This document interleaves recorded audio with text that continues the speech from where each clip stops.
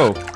What a hat, Carrie. That's a hat. I mistakenly put the camera on you right away, and I was supposed to say hello to everyone. But instead I said, that's a nice hat. There's Carrie's hat, everyone. Thank you. Okay. You guys, we had tech problems, but not as many as we usually have. So I'll do the actual intro. Hi, welcome to the Kofefi. You're watching Unsafe Space. I'm Carter, and this is Carrie, who's drinking coffee and wearing a hat.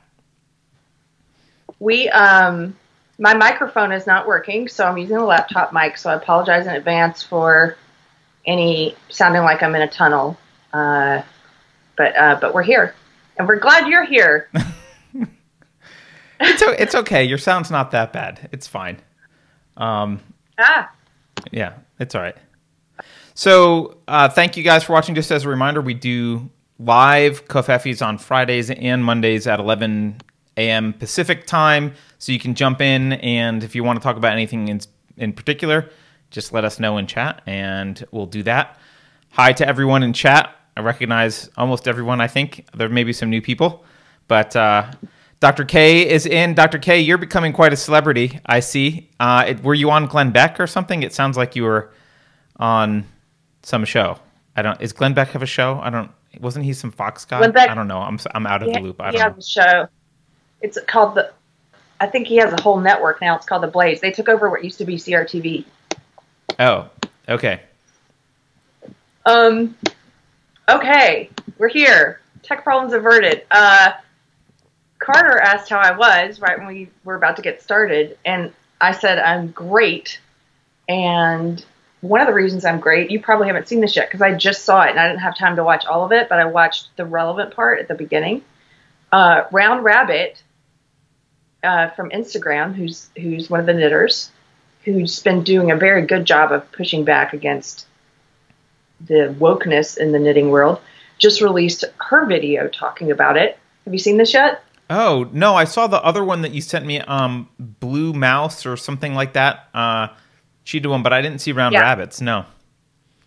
Blue Mouse Knits came out with a video. If you guys haven't watched it, you should go to Instagram and watch her video. I wasn't familiar with her before this, but she has a pretty significant following.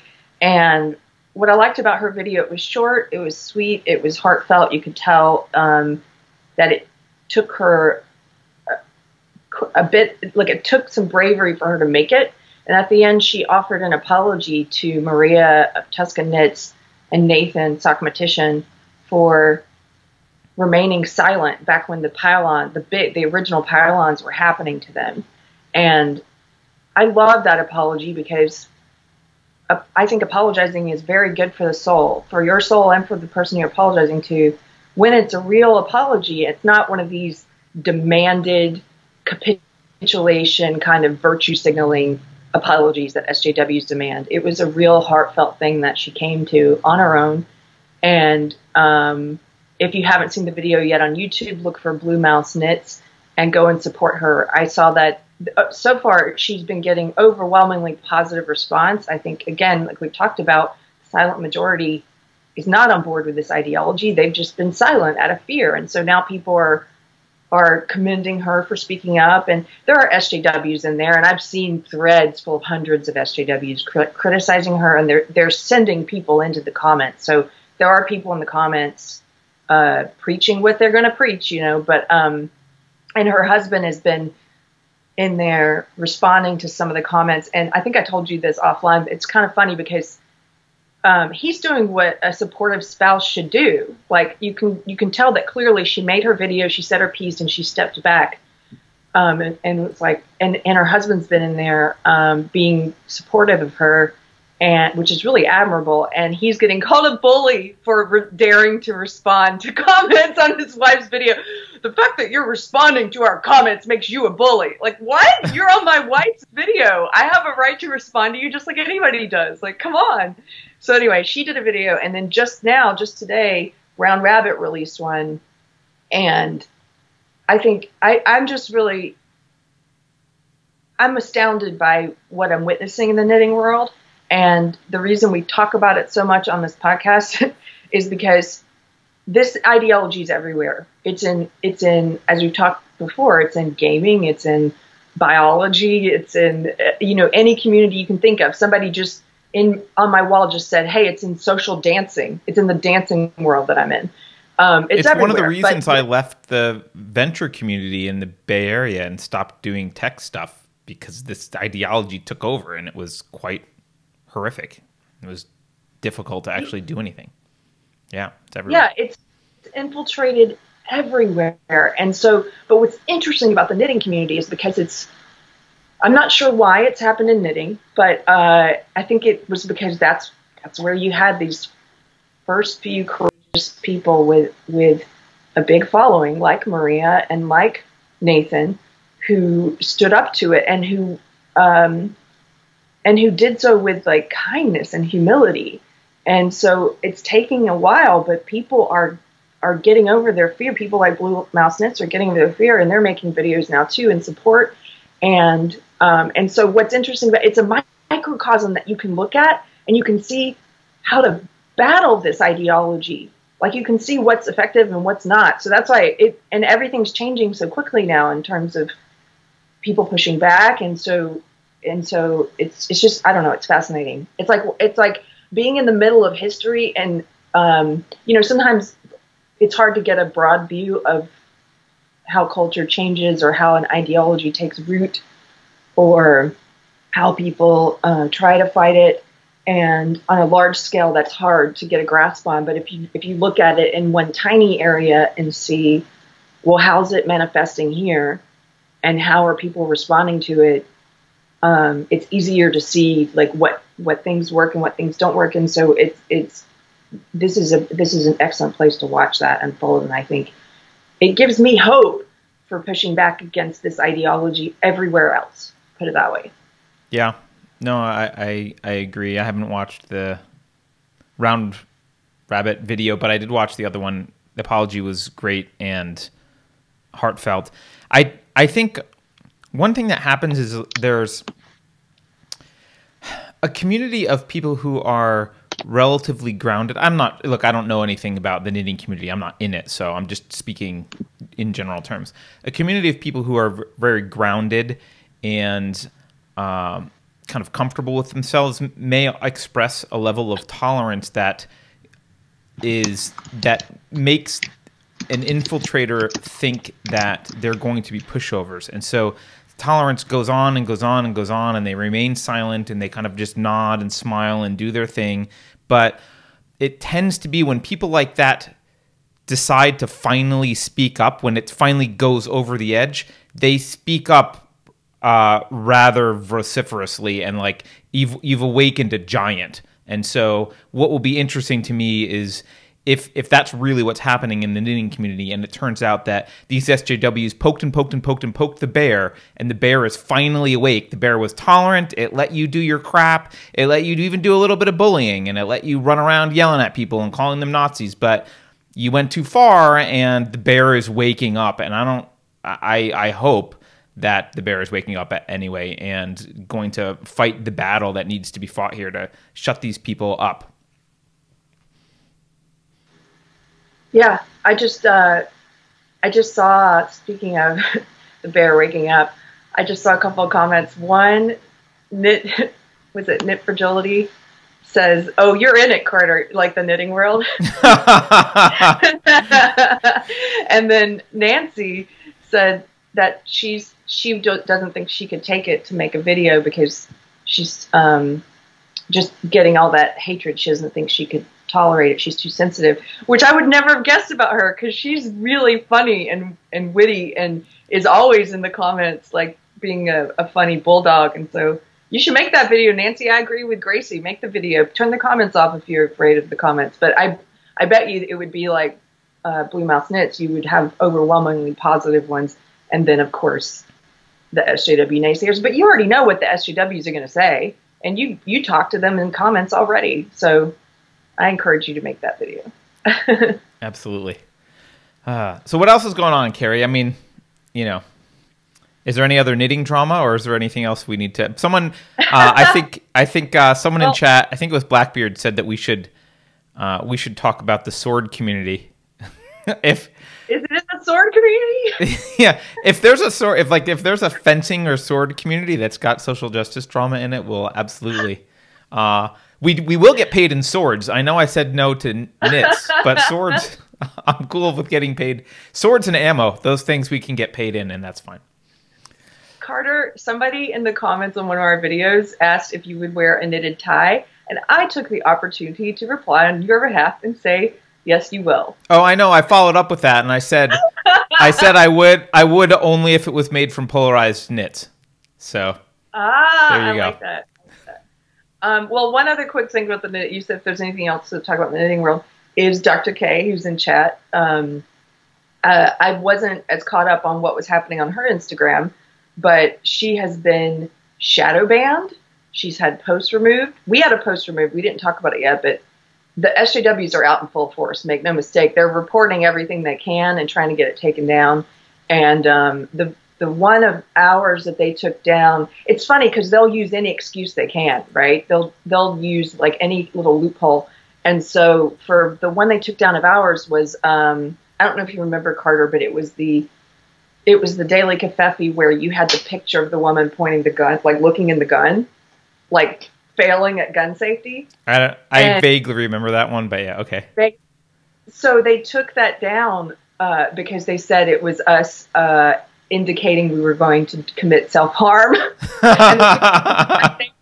and then they suggested we go to a suicide hotline. I'm like, well, they'll use any excuse they can to get your post taken down. But yeah, so they took they've taken down some of Dr. K's posts, and she can clarify in the comments what they've been doing to her. But they shadow banned her, and then the double standard is apparent because people are sending her, SJWs are sending her like the standard, like the vitriolic, hateful, all kinds of hateful name calling and stuff, and she's reported those posts, and some of those have not been removed. Some have, I think, and some have not. But they definitely have a double standard. Yeah, I mean, so I'm friends with a guy named Bosch Foston, who's been on the show before to talk about Islam. He grew up in Islam, and then he's not Muslim anymore. And all you have to do is talk to Bosch about Facebook. He's got example after example of people, not just like general threats, but very specific threats about how they're going to kill him and mutilate him, and they hate him, and this is what they're going to do to him, and nothing. Facebook's just like, yeah, whatever. But if he posts like some mildly offensive thing about Islam, they he's banned for 2 weeks. It's the double standard is so obvious that you have to be an ideologue to be blind to it. Which they are. We know that the social media companies have been, the same thing that happened in the knitting world, it's happened at all the big tech companies.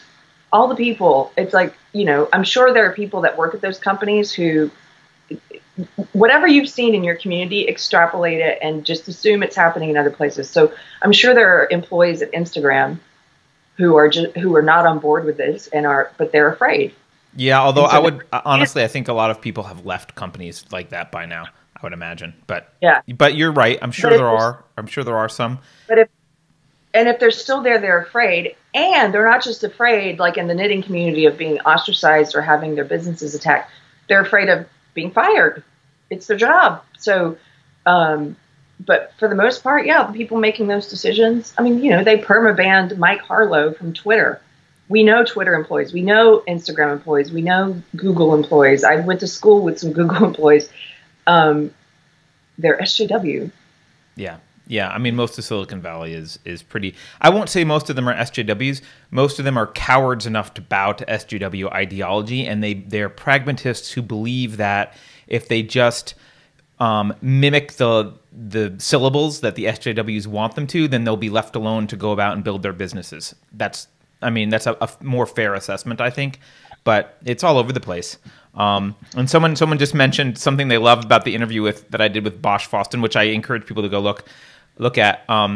He won a Draw Muhammad contest, and his explicit statement was, when they would say, "Why do you draw Muhammad?" "Because you tell me not to. Because you say I can't. That's why I draw Muhammad." He wouldn't be interested in drawing Muhammad if he wasn't told he wasn't allowed to. That's why he does it. So, by the way, thank you, Blackbeard. Blackbeard just gave us $5. I don't know. You got to tell us what you want us to do, Blackbeard. Do you want us to talk about a particular thing, or is it implied that we need to start infiltrating the sword community? Just let us know. By the way, that point you just made about oh gosh, what was it? This is how scatterbrained I am. You mean the Bosch, Frost, and I draw because you tell me I can't? Or not? Yes. It made me think of something, a conversation I had in the past few days, which is that all of this woke ideology going so far, they don't realize they're creating, and maybe they do, they don't realize the backlash they're creating in some ways. Like, he draws because he's told he can't. I'm drawing Muhammad because I can't, right? That's what he says. Right. I use the word, there are words that I didn't used to use. Are like you going to use the phrase that you told me about the other day? Because I think that's awesome. Oh, yeah, that one too. But that's different because that was my internal SJW saying don't use it. Hey, let me give the example of the word retarded. We use that word on this show. You use it more than I do. I love the word retarded. I'm sorry. well, phonetically, like that's a word that is a funny word. There are words with certain consonants that just, the sound of that word is funny. It's like the word, in Swahili, the word for chicken is cuckoo. I love that word. It just right. That's what a chicken should be called, cuckoo. It looks like a cuckoo. Yeah. And I like saying that word. But anyway, that word is one of the words they say is problematic. You can't use it. Blah blah blah blah blah. And I know when I use it, I don't mean mentally handicapped. And so, but I still quit using it. I still quit using it because I was like, I don't want anyone to misunderstand and out of respect and blah blah blah. But because they're such authoritarians when it comes and with language, and they're all about controlling language. I use that word a lot more than I used to now, because now I'm like, F you. I'll use that phrase if I want to. You know what I mean? Like, yeah. Give me a break. Like I have a liberal friend who a few days ago who's more who's, I guess I would say, just becoming aware of some of the SJW stuff, but without even being aware of it, like. He's of the same opinion. He's like, I'm going to use, there's certain words. It's like, yeah, it is a natural reaction to authoritarianism to say, you're saying I can't do this and I'm going to do it, And I know it's a healthy reaction. Yeah. It's a healthy reaction. When I worked with comics back before comedy became so infiltrated by SJW ideology, back when comedians were still not afraid to be offensive, that was the number one thing. When I had comics who would play nonprofits and colleges, sometimes like we would get notes in advance, especially from the nonprofits. They'd be like, this is an event for LGBT, blah, blah, blah, and we want to make sure that she doesn't say the following list of words. And it would be like a hilarious list of 50 words that she couldn't say. And she's an LGBT friendly comic. It's like, you brought her here for a reason. She can't say this. And that's the number one thing at that time anyway, before comedians started kowtowing to SJW ideology. If you tell a comedian back then you can't say these things, they're going to say those things. You're just telling them what to say. If you say what not to say, it's like they can't help it. It's in their head. They're on stage like, I'm not supposed to say that. And it comes out. Yeah. Anyway. Okay. It actually reminds me of something. It's not totally related, but it's kind of related to something else I want to talk about today. If there's any other knitter stuff, though, do that, and then we'll move on. Go ahead. I'm cool. Okay. What do you want to talk about? Did you see the mainstream media's reaction to the Mike Bloomberg ad? No, I may have. I saw something today that I don't know if it was a direct reaction to that. It was hilarious. It was from The Shining, and it had, I forget her name, but the wife of the character that plays Jack Nicholson's character's wife. And it had her behind the door, that famous scene from The Shining. And it said, me just trying to watch some television. And then the next frame was the picture of Jack Nicholson breaking through the door, except it was Mike Bloomberg's face. And it's like a Mike Bloomberg ad, like, you're just trying to watch TV. And it's like, hi, Mike Bloomberg's breaking in with his advertisements. Oh.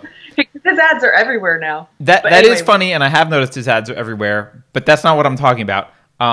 Okay, no, I didn't. I don't like him, obviously, and I already said that he did a crappy job in the debate, so that's my disclaimer to what I'm about to say. But the mainstream media is going crazy. If you didn't see this, maybe I can play it. So he had an ad post-debate And we'll play the ad in a minute, but let's just hear some of the reactions. Dana Bash from CNN said, "It didn't happen. It's a deceptively edited video. That didn't happen." A New York Times reporter, Ozzy Paybara, sorry, I might not be pronouncing that right. He says, it's mirroring what the Trump campaign does. The Hill said that it was also falsely edited. Vox, the title of a Vox article about this is Mike Bloomberg tweeted a fake debate video. They changed the word fake later to doctored. Steph Feldman, policy director for the Biden campaign, said that the video was truly horrifying. This is an alarm bell for our democracy. It's truly horrifying that the Bloomberg team put out such a deceptively edited video. Mark Caputo from Political. For a while now, campaigns have edited in sound over debate clips, but it's clear for its dramatic effect. Bloomberg actually inserts video that never happened, and it's not clear to viewers. It's not quite a deep fake, but maybe it's a shallow fake. Dem strategist and Hillary Rodham Clinton foreign policy spokesperson Jesse Lorich says Bloomberg is weaponizing disinfo in ways that fundamentally undermine democracy. Drew Harwell from the Washington Post says Team Bloomberg edits last night's performance, drawing out his rivals' sidelines to make them look like dummies. Where have we seen this trick before? From Team Trump with Pelosi earlier this month. Now, he's referring to the Trump ads where they just had a clip of Pelosi ripping the State of the Union speech, but prior to that, they would like intersperse that scene with moments during the speech that were touching, that were about like a soldier returning from home or someone getting, like regular Americans getting honored. So it was like, because those were all parts of Trump's speech. So they would play those parts of Trump's speech and then show her ripping Trump's speech up. And apparently that's doctored. So, and a Twitter official told the Washington Post that the Bloomberg video would probably have a label attached to it if it had been treated after the policy that they're about to have goes into effect about fake news. So, Carrie, would you like to watch the video? Yeah, I'd like to see the video everyone's so upset about. All right, I'm going to show you the video, and then I'm going to show you, and then I'm going to tell you what my 10-year-old said about the video. But okay. First, we'll watch the video. So let's hope that this even works. Let's even see if you can see it. All right, you can see it now, I think, right? Yeah, I can see it. All right, let's see if I can make it bigger screen. And let's go. I'm the only one here that I think that's ever started a business. Is that fair?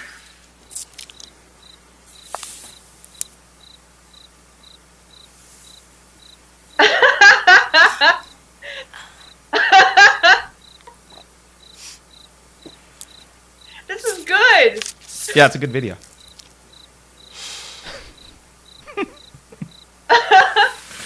Okay, I'm the only one. All right, so that's the video. It's a funny video. So I thought, okay, we are worried. Apparently, we're worried that people don't know that this is doctored. Let me ask a 10-year-old. So I had two questions from my daughter, who's 10. I said, first, do you think that the crickets were real, or do you think that they were added in later? Her answer, they were added in later. Do you think the length of silence, the length of silence after he asked the question, do you think that was real? Or do you think that was, he just, clipped things together to make it look like it was that long? And her answer, this is my favorite part of her answer, which is why I'm sharing this. She says, well, that obviously wasn't real. And this is a quote. It's obviously edited because politicians can't keep their mouths shut for that long. So that is your daughter. Yeah. So look, so this is your daughter is hilarious. Here's the issue. We are simultaneously telling people that, oh my God, people are so dumb. We have to worry about every stupid little ad and video that's on social media. It's going to ruin the elections, blah, blah, blah. A lot of these people are like, Russia's doing this, right? All this kind of crap. People are totally up in arms about how dumb the public is and how this will absolutely sway votes, blah, blah, blah. Don't know if that's true or not, but it doesn't matter. And simultaneously, and this is the thing that as a voluntarist really bothers me. Simultaneously, they're like, we really need to get out the vote and make sure it's easy for people to go out and vote. No, we don't. If you think people are that dumb that they're fooled by this video, I don't think we should be trying to get the vote out. Maybe let's make it a little complicated. So Like that, I don't know that getting the vote out's a great idea. Why? How can you support like mass easy voting and at the same time think people are dumb enough to fall for this? I don't know. That's an excellent point. They do both. They assume that people are stupid, and then they say, but let's get all the stupid people to vote. But here's the thing. I think they're disingenuous.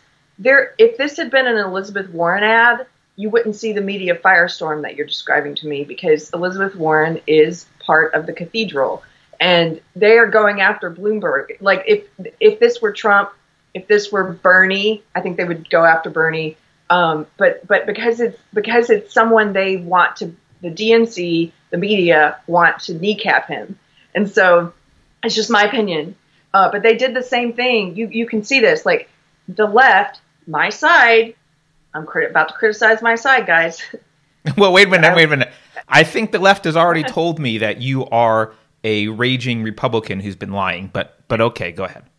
Yeah, they've said I'm a bot. But anyway, the left has no problem with humor like this when they're the ones doing it, and when it's someone that they like and who's part of the cathedral. So you can have quote unquote edited, like doctored, like funny videos on any late night show. They're totally fine with it. But the minute, remember when was it conservative? It was Conservative Millennial. She's a conservative YouTuber. She did a video where she took an AOC interview and she cut it up and interspersed herself as if she was the interviewer. It was clearly parody. Obviously, she's not the interviewer. Yeah. Remember that? I remember that. It was really funny. Yeah, and the interview she took was a national one. I can't remember if it was 60 Minutes or it was something big. She took it and she cut it up and made it like she was asking AOC the questions, and she did a lot of stuff like that where she had AOC like crickets, and it was obvious parody. And what did the left do? The left was like, look at this fake news. Look at this fake video. This is fake. They're trying to they're doctoring it to try and confuse people and make people think AOC said all this. It's like, it's comedy, guys. Like, everybody knows it's comedy. But I had people on the left, friends of mine, who argued with me for days about this. Who they're so they're so like secluded in their little echo chamber that they really I think sometimes the people who push the narrative that Americans are so stupid they don't understand this, they're truly disingenuous. They're just pushing that narrative because, like I said, it's someone they don't like who's doing it. But sometimes I think they're like the people that believe the narrative, like some of my friends who believe the narrative that, hey, Trump voters might think this is real. It's because they're so secluded and they really do think that right is made up of a bunch of dumb people. It's because they're arrogant. They think they're so smart and they think the right is dumb. And they look at something like that and they go, well, I can see that it's parody, but all those dumb Trump voters can't.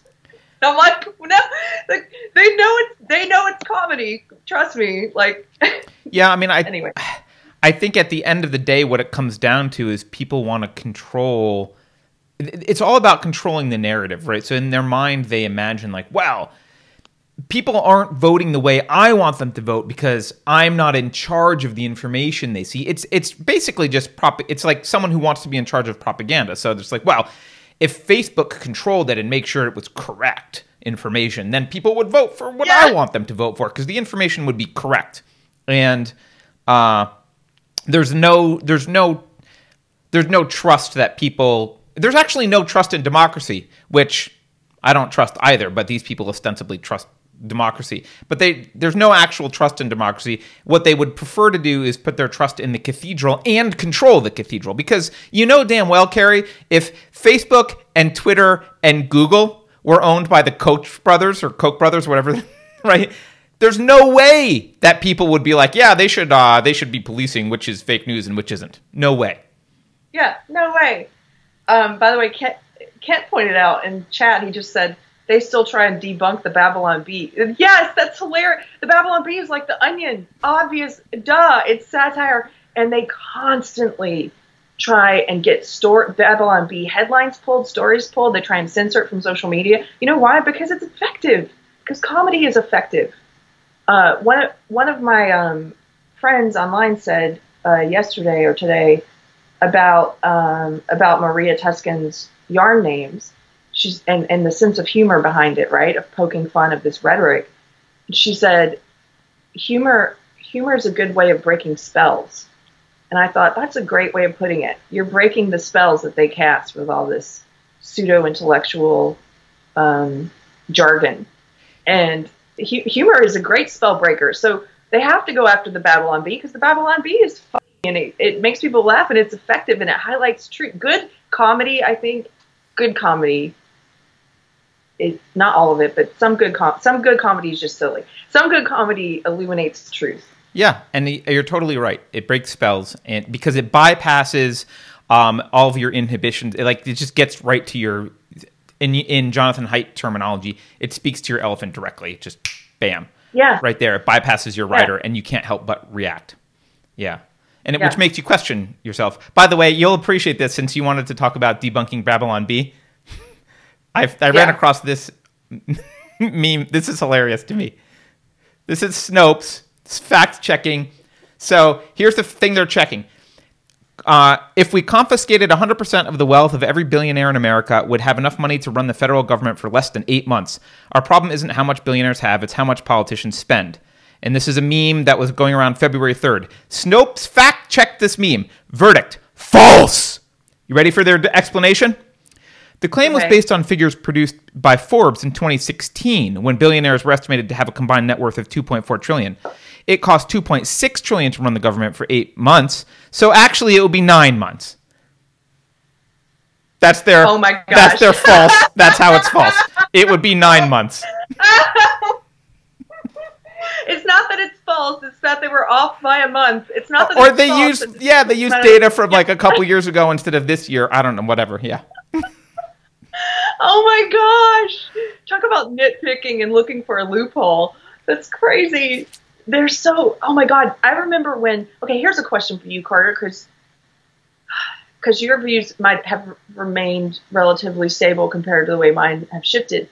I used to view Snopes as an ultimate authority on what was biased and not. And I remember I would always use Snopes to fact check, and I would send stuff out to my conservative relatives. And I'm talking about during the George W. Bush years and stuff. Right. What has Snopes always been this bad, or have they changed? Have they been infiltrated by SJWs as well? Well, have they always been this bad? This is just my impression. I haven't obviously done a study on this. I don't think they were always this bad because I've had roughly the same political views for 20 years, at least, maybe longer. Maybe Keith the Hat Guy probably knows. He can probably do the math. I don't remember because he was around me when I changed some of my political views. But at least 20 years. When Snopes came out, I used Snopes regularly, but it was mostly stuff. I don't remember it being a lot of political debunking. I remember it mostly being like, is it true that Sasquatches are, alive and well in Alaska? And no, it's not. And they would debunk stupid stuff like that. I don't remember a lot of political or ideological based fact checking going around.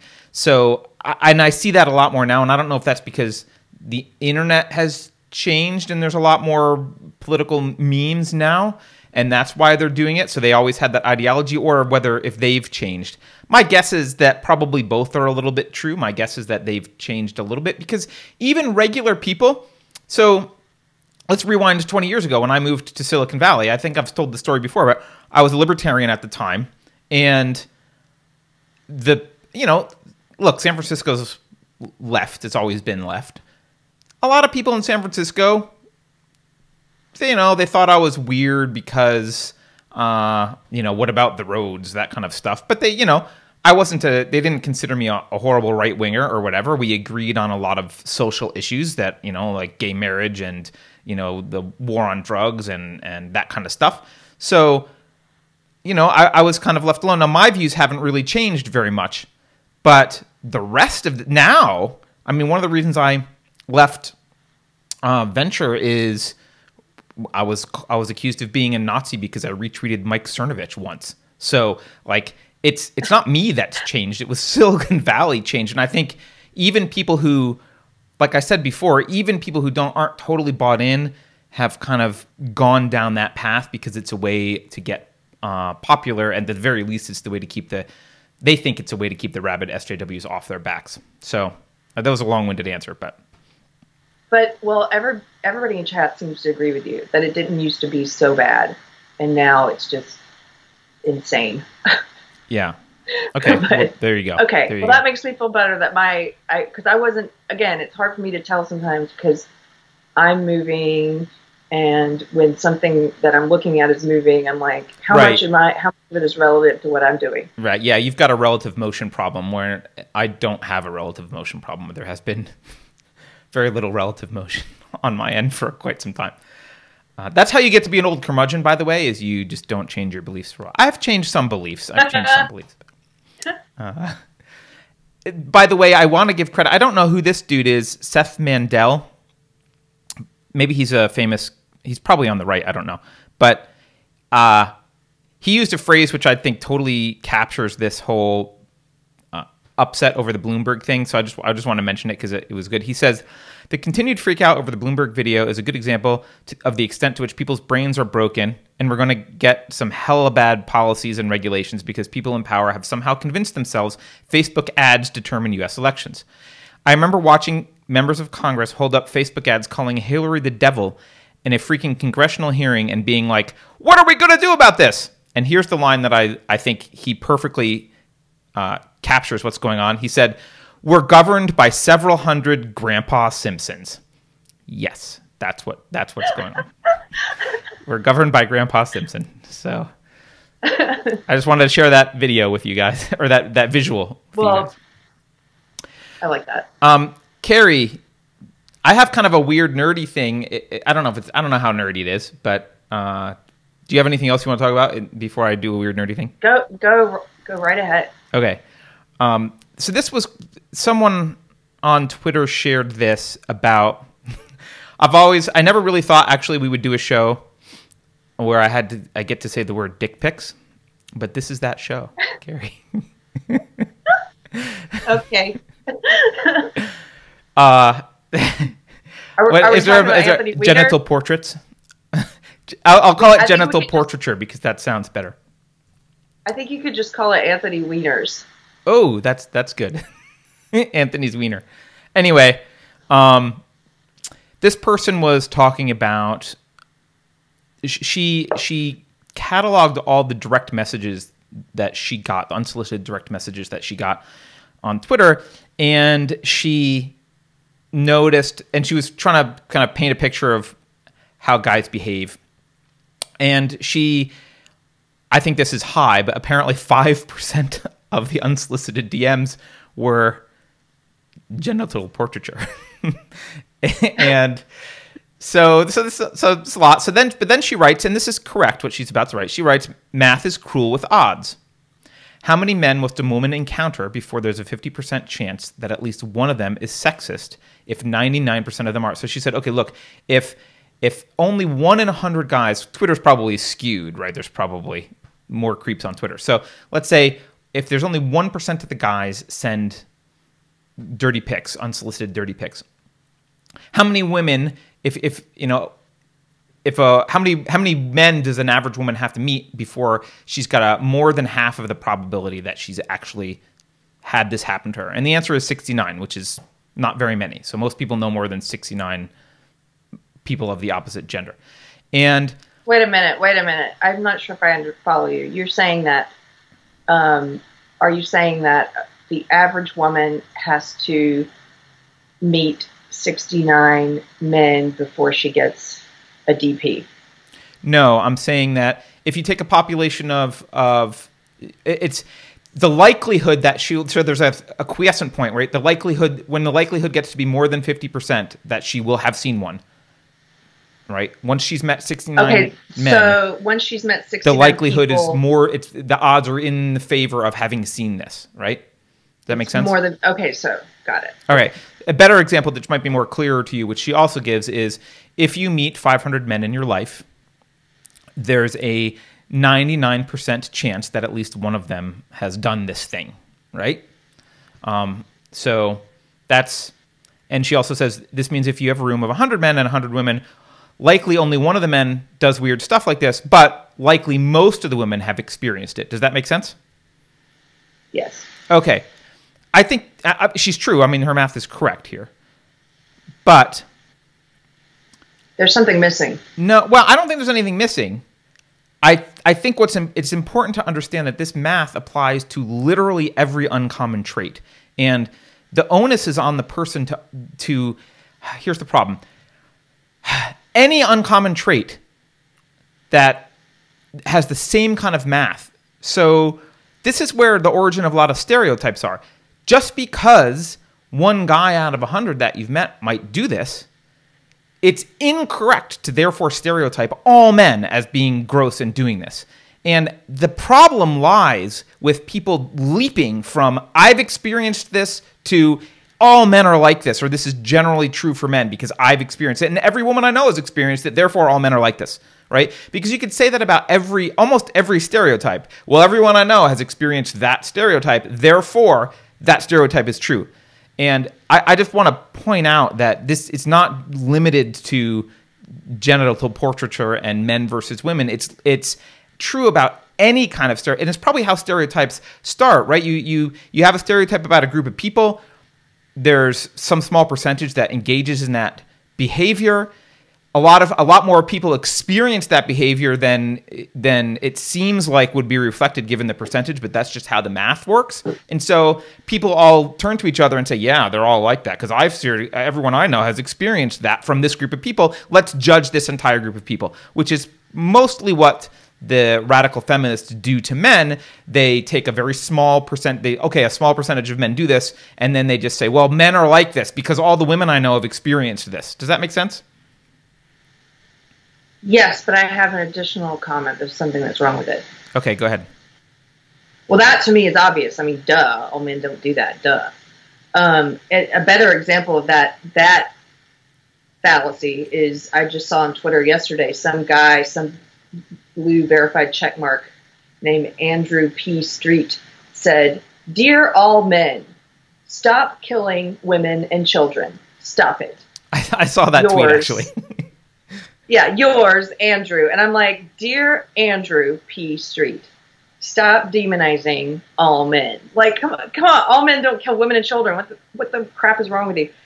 So I totally agree with you there. But the other thing that's wrong with that, I think, is with her math is that, and this is not blaming the victim. I'm not blaming the victim of people who get DPs. I'm just saying, here's what I do think what she's missing there, if you were to do a study about that, like how frequently women get them, whatever, you have to control for a few other factors. Like, what kind of posts does that woman do? What kind of, and I'm not saying, but I'm just saying, what does she look like? Is she posting a lot of selfies? Does she seem like she's the type of, I don't get DPs. I'm not right, saying. Yeah, so I didn't want to go there. The number's like, probably was much less than 1%. That's true.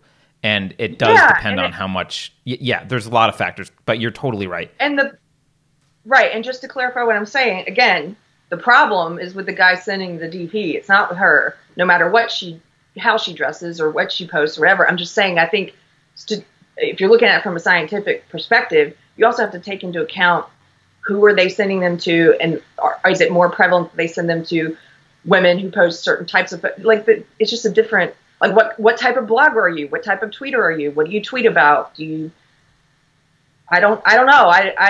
Where are my DPs? I'm kidding. I'm totally kidding.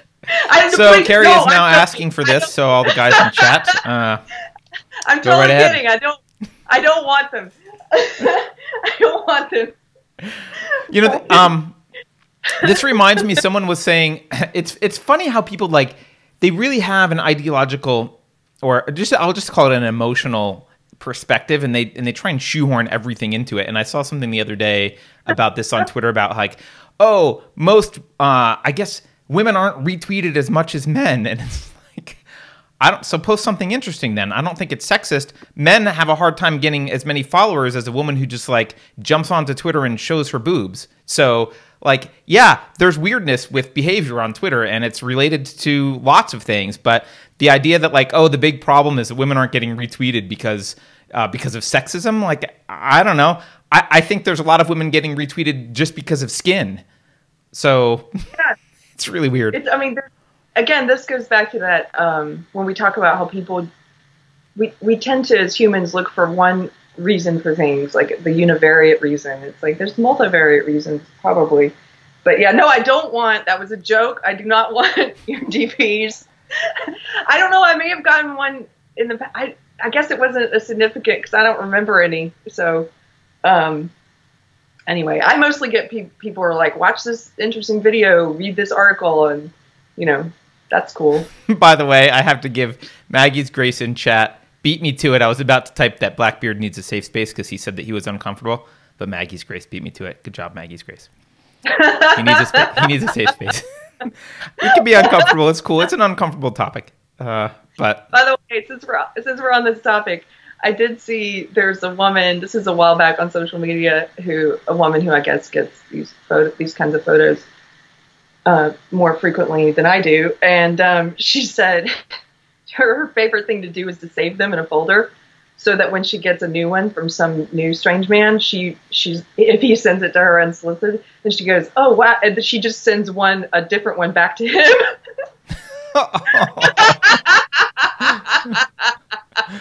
That makes me laugh so hard. It's like, ooh, I don't want that. Yeah, why'd you think I wanted it? I'm going to send you a bunch of them. I don't want those, ma'am. It's like, yeah, I didn't want them either. The free market comes up with great responses to this stuff. Just leave it at that. Oh, well. What else you got, Carrie? Let's see. I still haven't, we were talking about Bloomberg earlier. I only watched, I need to do my due diligence, and I want to watch all of his interactions with Warren in the debate. I only watched like a fragment of one.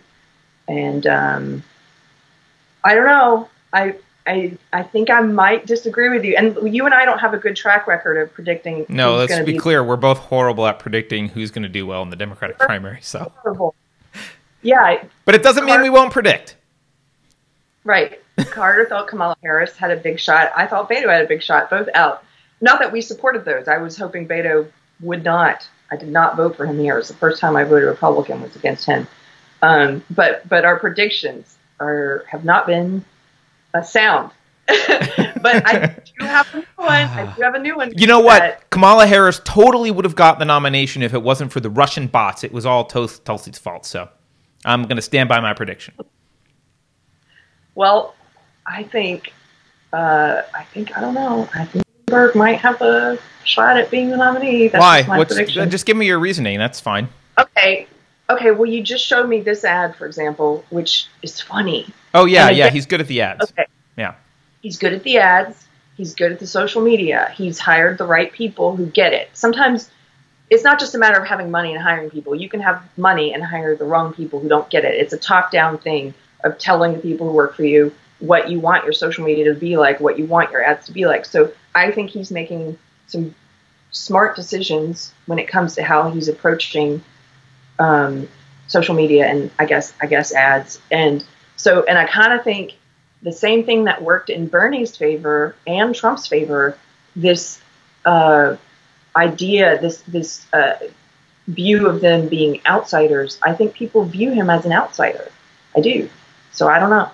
Yeah, the caveat I would say to that is he's not as dynamic personally as Trump, and we're not talking about a general election. We're talking about the Democratic primary, and there seems to be a prerequisite that to be in to be a Democrat, you seem to have to hate billionaires. So I don't know how he's going to overcome that. I mean, all his opponents have to say is that he's a billionaire like Trump, and I think that rules him out in a lot of people's minds. But I could be wrong. Which, by the way, that is one thing I noticed in the fragments of the debate I watched. I thought it was funny that you have these multimillionaires on stage criticizing a billionaire. Right. Oh, you're a billionaire, but I'm a millionaire. It's cool, right? Like, but you're a billionaire, but I'm a millionaire. That man has more zeros. Yeah. Right. I don't know. Hi, Nicole. Hello, Nicole of the Mountain People. Good to see you. You missed all the DP talk. You're going to have to No, Nicole, you do not have to go watch that. Jason M, thank you, Jason M. He just gave us $5. He says, in your book club, would you consider a critical book review of one of Robin DiAngelo's books? Remember Sun Tzu's maxim, know thine enemy. I'd actually rather read The Art of War, but I don't know. I mean, maybe. Here's the thing with the book club. I really want to enjoy book club, and yes, that would not be a super enjoyable experience. I do think it's important to know your enemy, and maybe I'm being arrogant, but I don't really think she's going to say anything that I don't already know about her stupid arguments in her book, but I'm not ruling it out completely. I mean, we can chat about it. Maybe it's, maybe it's worth reading. What a horrible month that will be.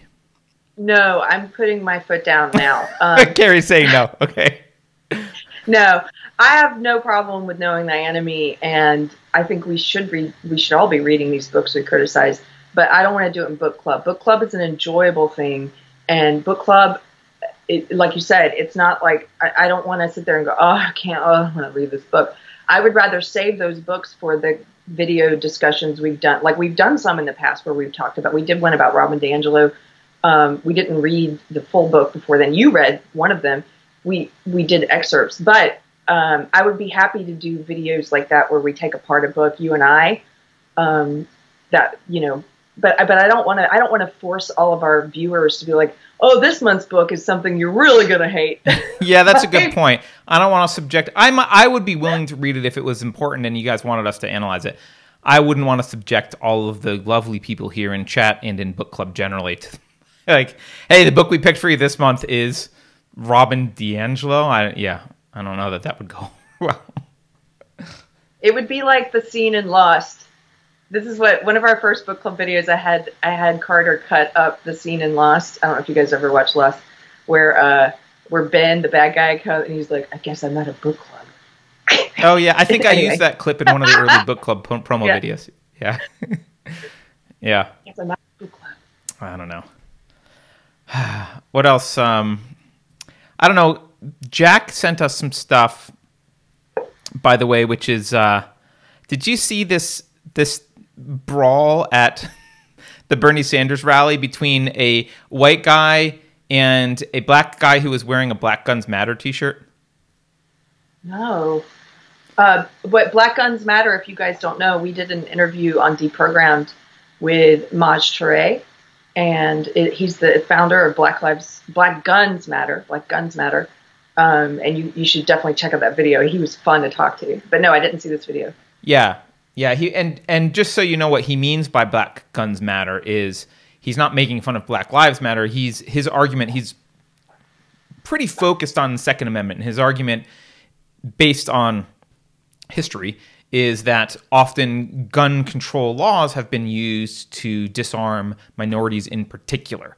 And so his argument is that more than anyone, minority communities need the right to carry firearms, and he'll do like impromptu gun safety lessons he took a bag of guns, literally just went to the streets of Philadelphia, plopped the bag of, I think they were not real, but plopped the bags of guns down and like pulled them out and used them to teach people gun safety on the corner, a street corner in Philadelphia. He's kind of a cool guy, and he's very focused on how gun control has negatively impacted and continues to negatively impact the black community. So there was a guy at the Bernie rally who was a black guy wearing a Black Guns Matter t-shirt, and some, I'm going to assume leftist because he's at a Bernie rally, some Bernie bro white dude, it like starts a fight with him. He's all, "You're racist," and like, "You're comparing black people to guns." Like, it was just, a typical idiotic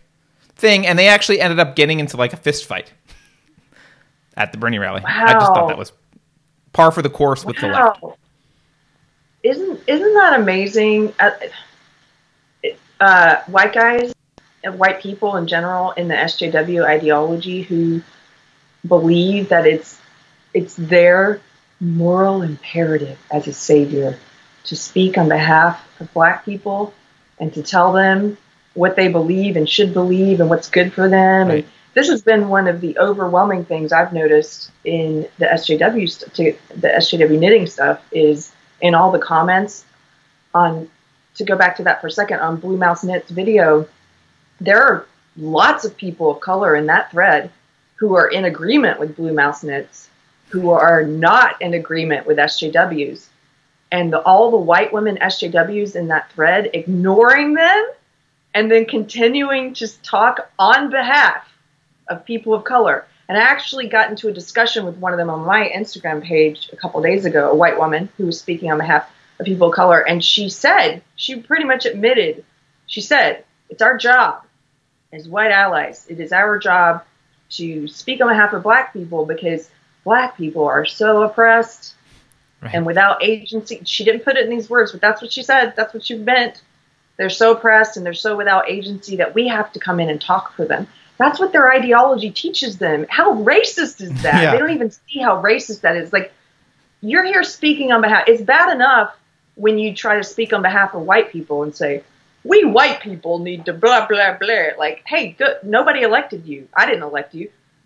It's bad enough when you do that. But how racist is it of you? How paternalizing? How they want to talk about colonialism? You guys want to talk about colonialism, and you're coming in like, I'm here to speak on behalf of the people of color. And like, no, nobody elected you. Yeah. Lindsay Peterson in chat points out it's a new version of the white man's burden, and she's absolutely correct. And not only do they speak to, like, it's not just that the white people are like, I'm gonna speak on behalf of the minority community to other white people.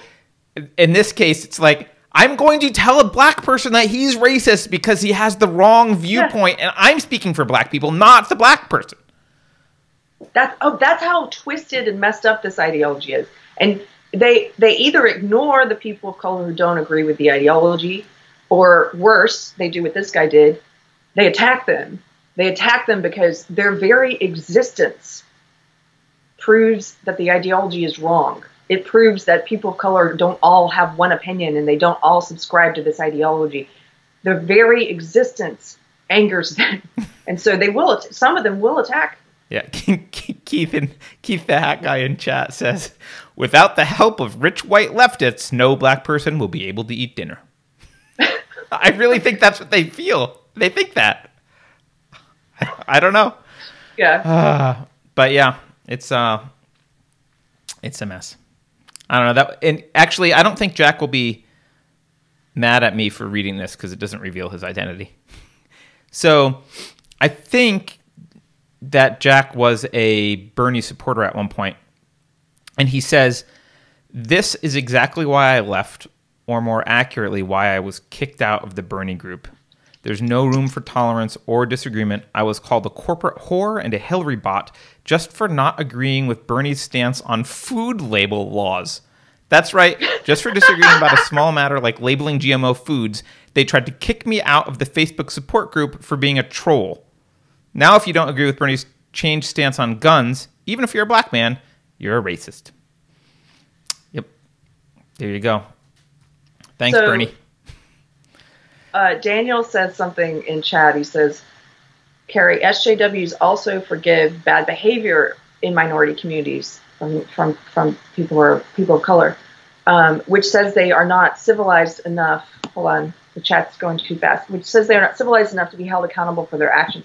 Right. Yes, that's exactly what that behavior says. It says, we don't hold you to the same standards. We look down on you, and therefore we're not going to hold you to the same standard. Like it's completely it's called the soft. Yeah, it's called the soft bigotry of low expectations. And I don't remember. I think that was actually. I hate to say this, but I think it might have been one of the Bushes who defined or said that first. But I think it might have been one of the Bushes. But it's true.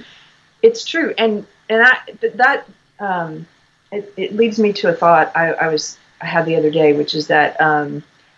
On one of our videos, the interview that we did with Maria Tuscan has gotten some new comments now that Tuscan Knit stuff has been in the news, and one of those comments was from a black female YouTuber in the knitting world, and it was the typical SJW stuff. You know, she just started attacking and talking about how she could educate us and we need to unlearn things and whatever. It's from that assumed, unearned moral and intellectual high ground It's not a person who really wants to have a conversation and help you understand their point of view better, and then they ask questions and try to understand your point of view better. It's just coming in and saying, let me preach to you because you're wrong, and here's my religion. And so that's what she was doing, and we had a back and forth that got pretty contentious for a while, but I think it ended in a pretty okay way. I basically told her, look, if you have disagreements with our video, like, feel free. Why don't you're a video creator. Why don't you make a rebuttal video where you actually quote us in context? Don't make a video about your lying, false interpretation of what we've said. Use our quotes and rebut them and go right ahead. Like, that's a real conversation. Do that. And so that's kind of where it ended. But I was thinking about it afterwards, and I was like, here's the thing about her. I wonder if at some gut level, the SJWs who are people of color, women of color, I wonder if at some gut level, does she not respect that more? That a person, it's like, I respect you enough to say whatever my opinions are to you. I am not a white SJW who's going to censor myself and bow to you because you're black and say you must be right because you're black. Like, I respect you enough to treat you as an equal and not as someone I must just like, oh, I'm not treating you differently. I respect you enough to say we can have a conversation here. I'm not just going to say, oh, you must be right. Look at your skin color. I think probably, I mean, I know I feel that way about men. I can't stand male SJWs who are like, oh, you're a woman, you must be right. You know, I don't want to disagree because I don't want to mansplain. Like, no, respect me enough as your equal to disagree with me and to have a conversation with me. I respect that much more than someone who's just like in the ideology, this cult member is like, oh, well, you're a woman. Oh, like, I bow and genuflect, you know. Yeah. I hate that. Yeah. I mean, that's been my lived experience in dealing with people is that, you know, the people of color friends appreciate just honest discussion. They don't like being pandered to. And I think that it reminds me of you've told the story before, but that was that person that you knew, I don't know if it was a friend or not, but that was complaining like, I need to have more black friends. I don't understand why I don't have more black friends. Yeah. And you were like, because you're looking at them as black friends, not friends. That's why. Yeah, because you're an SJW and your ideology is racist, and it turned you into a racist. You might have started out with good intentions, but this ideology has twisted them and corrupted you and corrupted your good intentions. And now you don't look at a black person as a person. You look at them as a person. You don't look at a black person as a person. You look at them as black first. Right. And you go after them and you zero in on them and are like, be my friend, you're black. Like, so gross. Sorry. Yep. Anyway. Embarrassing mom, who is Gracie. And by the way, go ahead. Real quick. Nicole of the Mountain People, who's in chat, knows who that woman is that we're talking about, by the way. Oh, okay. That woman, yeah, she runs a whole group dedicated to using civility to try and convince Trump voters why they're wrong. She's a white female SJW, and she's not the only one. There's a bunch of white female SJWs in her group. They all bemoan this thing, same thing. They're all like, I don't understand why I don't have more. I can't make more friends who are of color. Right. Anyway, right. Okay, go ahead.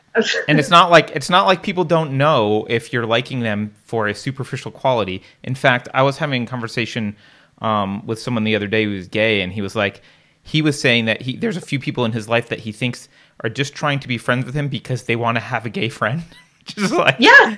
What a horrible, like, you know how horrible that must feel? Like, I'm your token? It's got to feel horrible. But anyway, Gracie, embarrassing mom in chat, says, how fast do you think the SJWs will turn on Bernie should he ever get into office? After all, he's a straight white male, right? He's just a vehicle. I think that's a good point. I think they probably will turn on him because, look, no matter what he does, it won't be enough because it never is. And so let's say he gets in and he tries to implement everything. It still won't be enough. They will rally behind some other person who's got higher status on the social justice hierarchy. And we've seen the SJWs eat their own already. Not only that, the authoritarian ideology always eats the weaker ones, and Bernie is a weaker one. Bernie is weak compared to, he's not Genghis Khan, right? He's not ready to just like overtly mow people down with bullets and throw people in gulags, even though that's where his ideology would lead. So he will be, if he were elected, I think the next wave, the up-and-comers would be more horrific. That's just my thought on that one. Little Ragamuffin says that 100% accurate fact. 90% of SJWs are middle-aged white girls. Don't fact check me. Probably. I don't know. Maybe Snopes can fact check you, Little Ragamuffin. I don't know. So Marianne says, I've been trying to go back to not noticing the color of people's skin. Good. This SJW ideology tells you the opposite of how to end racism. It tells you to focus on these trivial things about a person. It doesn't mean you can't notice differences. In fact, I mean, obviously you do. And any difference is something that could be interesting about a new person you're meeting. It doesn't have, like, this person, plays basketball. I don't know anything about that. Let me learn about that. Or this person is a musician. I don't know anything about that. Let me learn about that. Like, there's obviously you notice differences in people, but what they teach you is that the immutable characteristics of a person, their race and their sex and their sexuality, is the most important thing about them, and not just that's the most important thing, that you should treat them differently, that we should all treat each other differently based on what color we are, what sex we are, and that's the opposite of ending collectivism. It is collectivism. So I would say I'm highlighting this comment of Marianne's because I was in SJWism, and it did to me what you're talking about. It made me start looking at people differently. It made me start treating them differently based on race and sex and sexuality, and it turned me into the things I thought I was fighting. And that's messed up. And I know we've talked about this example before, but I'm going to give it because some of you may not have heard it. But that woman we were talking about in her group, where it's a bunch of white female SJWs bemoaning the fact that they can't make friends with women of color, one of them said, she gave an example. She said, this black woman just moved to my town. I would really like to become her friend. But they were using examples of the so-called the SJW buzzword microaggressions. And she said something about how, she won't ask her where she's from because that's a microaggression to a person of color. That's BS. Get that stuff out of your head. Would you ask it of a white person? Then ask it of a person of color. I get the good intention there, that what they're trying to say is that you shouldn't assume someone who has brown skin, you shouldn't automatically assume they're from another country, like, where are you from? Know where you're really from, like that kind of stuff. That's the good intention. But like with everything in SJWism, they blow past the good intention and they abuse it and they misuse it, and it turns you into a little racist where you see this woman, I'm like, you could maybe she's from Ohio and your brother's in Ohio, and there you have an entryway into a conversation. But you look at her, and if she were white, you would ask that question. But because she's black, you're going to cut off that entryway into conversation because you've been indoctrinated by a racist ideology that tells you to say, oh, I would ask this except she's black. Let me censor myself. Let me edit my natural human curiosity about another human and their experience. Like, that's stupid. Stop doing that. That's my rant. I mean, and I get, I get there's a counter argument to, like, you can't not notice skin color. Honestly, I don't try to not notice skin color. I just try to be authentic. Yeah. So I don't judge people based on skin color, but it's not like I don't notice. If I'm talking to someone who's black, I may ask about stuff that's happening in the black community or their views on stuff as a black person. Like, that's a thing because it's in the cultural zeitgeist. Like, not noticing, like, anything you do that's inauthentic is detectable, and then people know that it's you're being weird around them. Don't be weird around people. If you meet someone who's you meet someone who's paralyzed.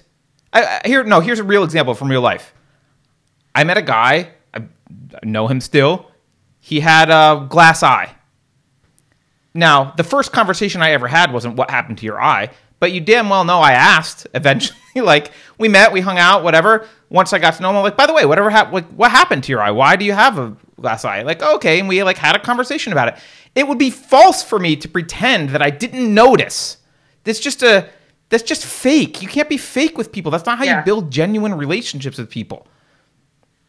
Yeah. This is a bit of a rant we're going on, but I think it's really important because it's these day-to-day interactions where you can like try and remove that indoctrination, that self-censor, that racist and sexist programming that they've put into you that goes against human nature, our friendly, like, human nature. Don't listen to that crap. It's stupid. Right. And I actually, the guy with the eye, I remember him saying something about this later. Like, I remember him saying something about, like, people that don't want to mention it. And he's like, it's not like I don't know I have a glass eye. Like, yeah. Why do they not want to act like say anything? What glass eye? Wait, yeah, I just imagined someone like, wait, I'm black? Oh my God. Like, what? Like, yes, it's fine. I'm short. By the way, Keith said he needs more short friends. You got me, Keith. I'm short. That's good. I'm short. Okay, so I have to go because I have to go to work. So default username is asking what happened to his eye. I don't want to tell because it's kind of an embarrassing story about his behavior as a child, which led to this. It was not a BB gun, Nancy. He did not shoot his eye out with a BB gun, but that is a great movie. And it's his story, so. It's not my story, yeah. Okay. But okay. All right, you have to go to work. Is that what you're telling us? Yeah. Mm-hmm. All right. Unfortunately. That's fine. Oh, Jarts. I remember Jarts. I'm going to let you go because there's one more thing I want to say that your eyes will glaze over for, Carrie. Is it about money? What? Is it about money? No, it's about President Lincoln. I wouldn't glaze over at President Lincoln. That was very interesting. Oh. What do you got? Yeah. But it will be about his monetary policy. Oh, yeah, I gotta go. I'll talk to you guys later. I'm actually not kidding. It will partly, yeah. And then, I'll be quick about it because I know not everyone wants to hear it. She left already. Look at that. She didn't even say goodbye. There she is. See that? I get a Skype logo. Anyway, yeah. Really quickly, I just want to bring this up and then we'll close the show because I know it's been long. But someone asked me the other day about this. And I think I probably made some comment about Lincoln not being the best president in the world. And I know a lot of us in school have learned to just idolize President Lincoln because of the Civil War and freeing slaves, which obviously was a noble, good thing. Slavery was horrible, and so freeing slaves was good. No one's taking that away from him. But in general, I hate when we idolize politicians and presidents because, very few of them were actually that great. And so I just want to look. I just looked up some facts about Lincoln so that I could answer why I don't think he's the most awesome person ever. Dr. Case, it's a good thing you clarified that, right? Oh, Carter doesn't like Lincoln. He must like slavery. Yeah, right. I have to clarify everything now. It's so ridiculous. And I do think Kent mentions Harvard Hog. I do think we should if you guys think we should make shirts that say OK Harvard that have like some kind of picture of him. I don't know if we can get away with that, but I kind of totally want to do that. Anyway, a couple things about him. First of all, Lincoln was not very pro free press by standards that we would use. Like there was we'll say fake news printed about him. And he basically had the paper shut down and people arrested. He had a guy deported for speaking against him. Basically, he was a Northerner who was speaking against the Civil War. Now, I probably didn't agree with the Northerner. He sounds like a jerk and an agitator, but he wasn't actually a spy for the Confederacy or anything. His name was Vallandigham. And he was a Lincoln critic, and so he was just a guy who was a Lincoln critic, and Lincoln had him deported for expressing the views that he didn't like, and he by claiming that he was a spy. So, that's not great. Let's see. He authorized the indefinite imprisonment of citizens across the Union by suspending habeas corpus at one point. He was more of a pragmatist. So a lot of people talk about him being principally against slavery on principle. He did support the Fugitive Slave Act. So that was a pretty disgusting, horrible law. At one point, there's an argument that he changed his mind on this, but at one point in his career, he was arguing that Africans should be sent back to Africa. There were actually two versions of the 13th Amendment. The one that eventually happened, but the one he originally proposed or that he originally supported, the original one, and that was going to make it illegal for Congress to interfere with slavery in the South. So the guy was much more of a pragmatist than an abolitionist from a principled standpoint. And let's see.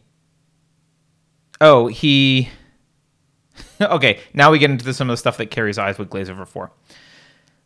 As a limited government / I'm actually an anarchist, but I'm not going to make arguments for anarchy right now. Keith the Hat Guy says Lincoln put about 3,000 journalists in jail for writing against the war. Yeah, I guess I wasn't clear about the scope of that. So he actually is responsible for... he's credited with kind of introducing the income tax. So his tax was kind of overturned eventually by the Supreme Court, but he did a few things. So to raise money for the war, he introduced an income tax and created the Internal Revenue Bureau, which is kind of the predecessor to the IRS. So by the way, just note, right, it was before 1861, we had no income tax. Think about that. So the 16th Amendment passed in 1913, which actually... After Lincoln's was turned down, the 16th Amendment, which introduces the income tax, came around in 1913. But more importantly, and this is kind of the eyes glaze over stuff, and I'm sorry, but it's important. The National Bank and Currency Acts of 1863 and 1864 were Lincoln's doing, and those acts gave the federal government a lot of power over the monetary supply. It created a system of national banks rather than just state banks. It created a uniform national currency. And those two things have had profound effects on not only our economy, but how our democracy functions. Not a democracy, how the republic functions. And you wouldn't have the Federal Reserve if it wasn't for that. You wouldn't have all this deficit spending. You wouldn't have fiat currency detached from the gold standard.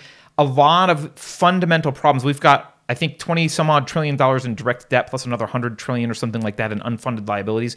That stuff could not happen without the expansion of the federal government into the monetary system in a way that was pretty pervasive, and that was introduced in a pretty pernicious way, and that was introduced by Lincoln. So my big problem with Lincoln is that he's praised too much for being a principled abolitionist, and in fact, he was just a pragmatist, and he did some bad things. And did he do some good things? Sure, he did some good things, but he enjoys the status of a guy who is leading the country during a war, which is now interpreted as a very ideological war over slavery, which is debatable. How much it was about slavery, it doesn't matter. That's how he's interpreted, and he's put forth as this, almost flawless idol. And compare other presidents are compared to Lincoln, right? Wasn't there a movie about him being a vampire slayer? I mean, he's just glorified in a way that is really not healthy. So that's my only problem with Lincoln. I just wanted to share that with people. I'm not a Lincoln expert, but those are just some high-level facts about Lincoln. Keith says Lincoln never freed the slaves in the North. Yeah, I did remember that. He had some control, but he never bothered freeing the slaves in the North. He did it in the South, mostly because he wanted to screw over the Southern governments. So, all right. That's it. Nixon, Daniel Keene says, wasn't it Nixon who took us off the gold standard?